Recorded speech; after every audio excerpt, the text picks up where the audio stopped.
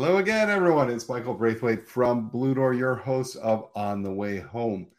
Maybe you are sitting down having a coffee and listening, catching up on your On the Way Home podcast. If you wanted to do that, all past episodes, you could find them anywhere you find podcasts. If you want to see the videos, of course, go to YouTube. But go to onthewayhome.ca. We have a webpage, and you can look back and you're thinking, where was that episode again? Around that one that did this, or talked about this, or talked about tiny homes, or 3D printed homes, or that lived expert. Go to onthewayhome.ca. Now, this is a joint presentation, this podcast between Blue Door and our friends at the Canadian Alliance and Homelessness. To check out what they're up to, go to caeh.ca. If you want to see some of the cool stuff and innovative stuff we're doing at Blue Door with my team and the frontline heroes that are doing it, go to bluedoor.ca. Check that out. We got a few things going on, and we're happy to share and learn from you as well. Together, we come together. We produce this podcast weekly. It really is around awareness and education in the sector, sharing best practices, sharing how we overcome the big challenges ahead of us as we try and prevent and end homelessness, whether it be around health, housing, employment, preventative measures, aftercare, all sorts of different things. If you have an idea for the podcast and you think, hey, this would be great for the podcast, or I have something I really want to share, reach out to me at michael.b@bluedoor.ca, and we'll be happy to chat and book a podcast session with you. But let's get to today's guest. Now, listen, we have a lot of challenges right now. We're in a housing crisis across Canada, and most parts of the world have a housing crisis. We've seen inflation go up, crushing housing costs.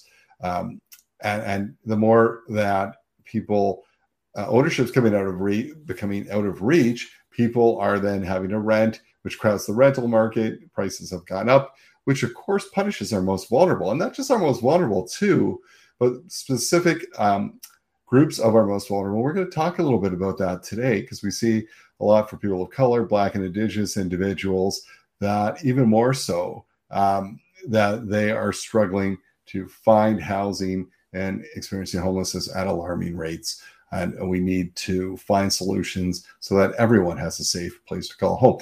I get a lot of hope from today's guest because she's very, very young and brilliant and is doing great work. And so the future is in good hands. Let's face it, I'm quite old. So, I'm going to do my best to do my part, but I always get inspired by young leaders who are doing great work and are going to do great work into the future for a long time. Today's guest, Victoria Barclay, is coming on, and she's doing research and work, and is just passionate and fueled up and ready to get the job done. Victoria, welcome to the podcast. Hi, Michael. Thanks for having me. Now, we talked a few weeks back. We tried this already once, friends, at the Canadian Alliance and Homelessness Conference in early November. We had a bad internet connection, and I wanted you to get the best of our brilliant guests. So we said, let's do it again and chat a little bit about the work you're doing. So tell us a little bit about yourself. Give us a little bit of your journey into this work. How did you arrive? Why are you doing this research? Why does it matter to you? Yeah, so my name is Victoria. I use she, her pronouns. I'm calling in from unceded Musqueam territory today. I am a second-year student in the Department of Sociology at the University of British Columbia. And my current research, which is something that I work on collaboratively with the BC Society of Transition Houses, is a project about the housing experiences of Indigenous, Black, and women of color who are fleeing gender-based violence in Vancouver and Toronto. And I also work on another project that is led by PI, Dr. Master, and that project also is supported by the BC STH. And before coming into this work on housing, I was actually doing higher education research. So I from Toronto, I grew up there, and I interned at the Higher Education Quality Council of Ontario. And my undergrad thesis at U of T was also around education experiences. And since I did my internship, I realized that I was a lot more interested in getting to the root of social immobility, as well as cyclical poverty. And so I moved to Vancouver to study housing, and that's where I'm at now. Very cool. And thanks for sharing that. We want to talk more about your research. Before we do that, I've got to ask you our standard question here from On the Way Home, and that is, when you think of home, what does home mean to you? To me, and a lot of what my research looks at as well, is that home is a feeling. I don't think that it really is a place. It can definitely be associated with a place, but I think home is where you feel most comfortable, where you feel most safe, and where you feel healthy and that you can live a prosperous life. Fantastic, fantastic answer. And I love what you're saying there about a feeling. It can be associated with a place or linked to, but that's not what it's all about. You're right. That comfort and safety are far more important. Let's talk about your research. How did it come about? Why are you doing this research? Why does it matter? So, the research that I'm looking at now actually arises partially from a community needs assessment that the BCSTH had done in 2019. And that was an intersectional feminist approach on gender-based violence and what that looked like. But I think overall, there's still a gap in what the racialized women need when it comes to their housing situations. And that's something that I was really interested in. I've always been interested in race, gender, and class and intersectionality and how those come together. And so I wanted to look at those experiences and identify, okay, what are the housing needs and how is housing policy either fulfilling or not fulfilling that. And that research is super important because when we think about housing and when we think about housing solutions, we're not going to solve the housing crisis without taking care of our most vulnerable. And women fleeing violence is one of those most vulnerable groups. And so that's why I wanted to focus on them. Very cool. Makes total sense. So tell us about the research. What was there anything that surprised you coming out of this? I mean, so something that did not surprise me was the challenges around affordability. I think that's something that we know that we're well aware of, but what I'm really talking about in my research is something that is a little bit more unexpected.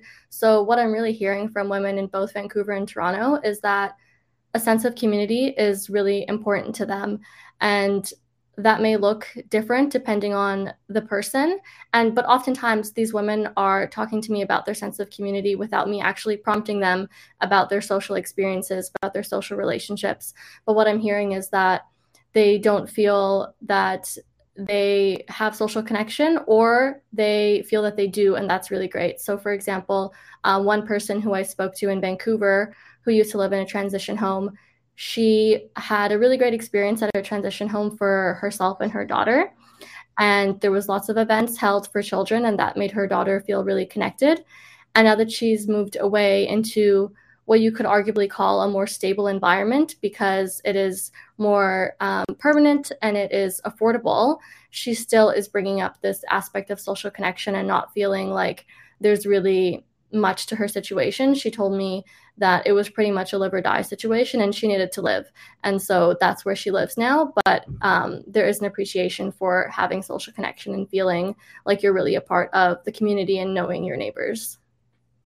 Construct, a social enterprise by Blue Door, provides high-quality residential and commercial construction and property services in the Greater Toronto Area.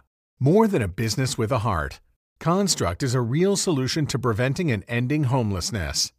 Through its 8-week paid skills trades training program, complete with wraparound supports and on-the-job work experience, Construct lifts people out of poverty and into opportunity. To hire Construct for your next project or learn more about Construct's employment program, visit constructgta.ca. That is so important, and I'm glad you're talking about that, Victoria. Quite often, even in the work that we do at Blue Door, and I think we learned a little bit from failure in that we would place people in housing and they wouldn't have connection to community. And they built a sense of community at the shelter, right? I've got, for our men, I've got 24 other men that I built, relationships with. I have staff that care about me. If I'm missing, they'll notice. I'm eating with them. I have food. I have that. I'm connected. So they built this community, and they might be there for, 3 days to 3 months. And then they move into housing without that sense of community. No one cares whether I'm coming or going. No one's checking in on me. I don't have friends here. I don't know this community. I'm not connected to it. And they actually end up back in emergency housing. That connection to community. And now that we do a lot of work around with aftercare supports, connecting people to community, we see different results. So I'm glad your research is supporting that. What do you hope can happen. So you've done the research, or are in the process of doing that. What are the hopes for this research moving forward? Well, I think what I hope is that there will be policy solutions that really prioritize people being in a place where they feel connected. So we have to remember that we're not just building homes wherever we can, but we're building homes in lots of places so that people have those options of where they would like to live. For example, one person in my research told me that she was almost going to have to move to a completely different city. And if she hadn't challenged the processes around finding housing, that she would have had to move. And that would have been unfortunate for her because she wouldn't have had the same schools for her children. She wouldn't have had the same church group. She wouldn't have had those same doctors and dentists that she's built a relationship with. So I think when we're thinking about building affordable housing, building accessible housing, we should really think about building them in several areas of the city, as well as prioritizing safety so that people have options and they have flexibility. Because when we're thinking about the right to housing, it's not just the right to a physical and like an infrastructure. We're thinking about the right to housing as this comprehensive experience, and we need to build people homes. So well said. And I love what you're saying about options as well, right? And we've seen that before where you're absolutely right. People are asked to leave their community, and it's what they know and where they're connected. And they don't want to take housing. In fact, very often in, say, the city of Toronto or the region of York where I work, when we look at, they'll say who's on the waiting list for affordable housing, it can be a little misleading. The numbers are staggering, of course, but there's a lot of people when offered something will turn it down, not because they're being choosy, because it doesn't make sense to them. They lose their whole sense of community, and that's very important to them. Their schools, where they shop, who they know. And that's, you're right. People need to have options, and we need different types of housing for different groups of people as well, right? It's not a one size fits all solution. And that's very cool. And listen, if we're going to end this or change things, absolutely, we need new policy. It started with bad policy. It'll only change with good policy. So what's next? What's next with yourself? What are you working on? You're going to do this research. Is it further research in this area? Is it something new? Where do you go from here? Well, I think for me, I'm going to be in a transition period in my life soon. I'll be finishing grad school and hopefully securing a job somewhere and continuing to work on housing. This research is still in the process, though. I'm in analysis phase, and I will be writing up a report quite soon, and that will be my thesis, and that will continue to be disseminated to housing providers as well as policymakers, hopefully through several means, including op-eds, as well as academic reports, as well as presentations, which I've done a few of already. And I think when it comes to next steps, it really is applying the work and the findings and using those evidence-based recommendations. So it's not just doing research for the sake of doing research. It's not me doing research because I find it interesting or because I find it fun. It's me doing research because these people are in precarious situations and they need help. And as someone who is not in that situation, and as somebody who has the privilege of currently having a very safe home where I live by myself, I have the responsibility to help the women. And as a researcher, I also have the duty to ensure that these findings are used and made applicable and made accessible to people who are in positions of power and who can make decisions that will help these women who are fleeing violence. Yes. Yeah. Too many times we have great research and to your point, it's just on a shelf, right? You want this. This is not research for the sake of research. This is research for the sake of action taking place. And I'm sure with you behind it, you'll push for action. Now, people won't be able to get this right away, but as you said, it'll be shared widely after you've done your thesis.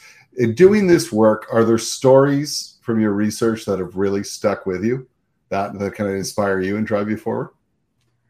Definitely. I think there's so many sincere stories that people share with me. And of course, it can be a lot of the times very heartbreaking. And one story that sticks out to me is a woman who is from Toronto, and she shared with me that while she was experiencing violence from her ex-partner, her son was actually couch surfing, which is a form of homelessness, as you know, and he was, as she described, going down the wrong path. And once she was finally able to flee her violent situation and take her son with her, now they're in a much better place. They're in a much better neighborhood where he feels connected and he's been able to make friends at school. And she's told me that he's making much better decisions, and that really has to do with the housing situation that we're in. And, when we think about social connection, especially for women who are fleeing violence, something that we need to remember is that one of the reasons why social connection is so important to people fleeing violence is because when they flee, they are leaving one of the most important social connections that we all have, which is our significant other. They are leaving that situation. And in a lot of places, in a lot of situations, they are also leaving their entire neighborhood where they may have had connections. They're making that sacrifice so that they can have physical safety for themselves and for their families. And so that is something that really sticks out to me, that it's not just they want social connection and they're choosing not to have it, but it's that they chose to have the opportunity for safety. And now they have to build up their life again. They have to have those opportunities to facilitate social connection to really get into this place where they can have social mobility for themselves and for their family. And so, yeah, that's what sticks out to me. Yeah, it's odd. Sometimes that word choice, right? When you think about this situation, I mean, the alternative being severe injury, death, injury to your family, severe trauma.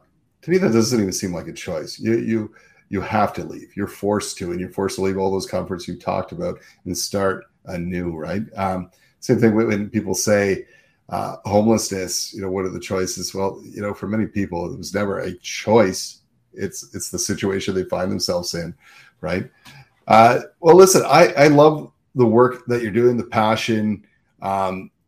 If someone wanted to reach out and ask you about this or find out more, how can they go about that? They can email me. My email is last name Barclay, V like Victoria, at student.ubc.ca. You can also find me on Twitter at VicBarclay98. And I'm sure if you Google Victoria Barclay UBC, you'll be able to find my contact information. Awesome. Thank you so much for doing this important research, and more importantly, for committing to take that research and put it into action.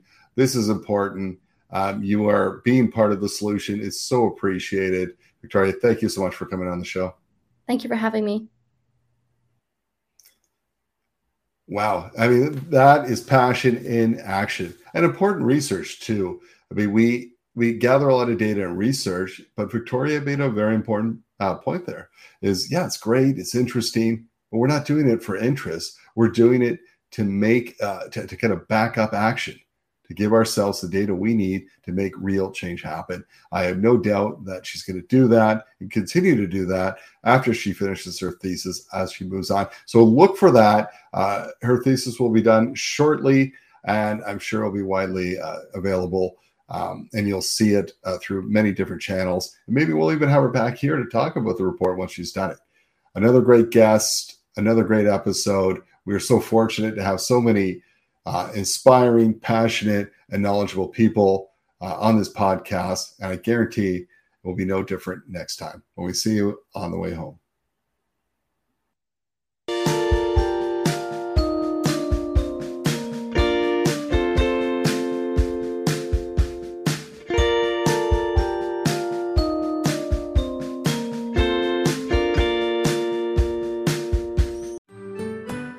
I'm Andrea Askowitz. And I'm Allison Langer. And we are the hosts of Writing Class Radio, a podcast, but we are so much more. We have writing classes. So if you are looking for live online classes where you can join a community, write to a prompt, get feedback, and get better, check out all our classes at writingclassradio.com. And listen to our podcast wherever you get your podcasts and at writingclassradio.com.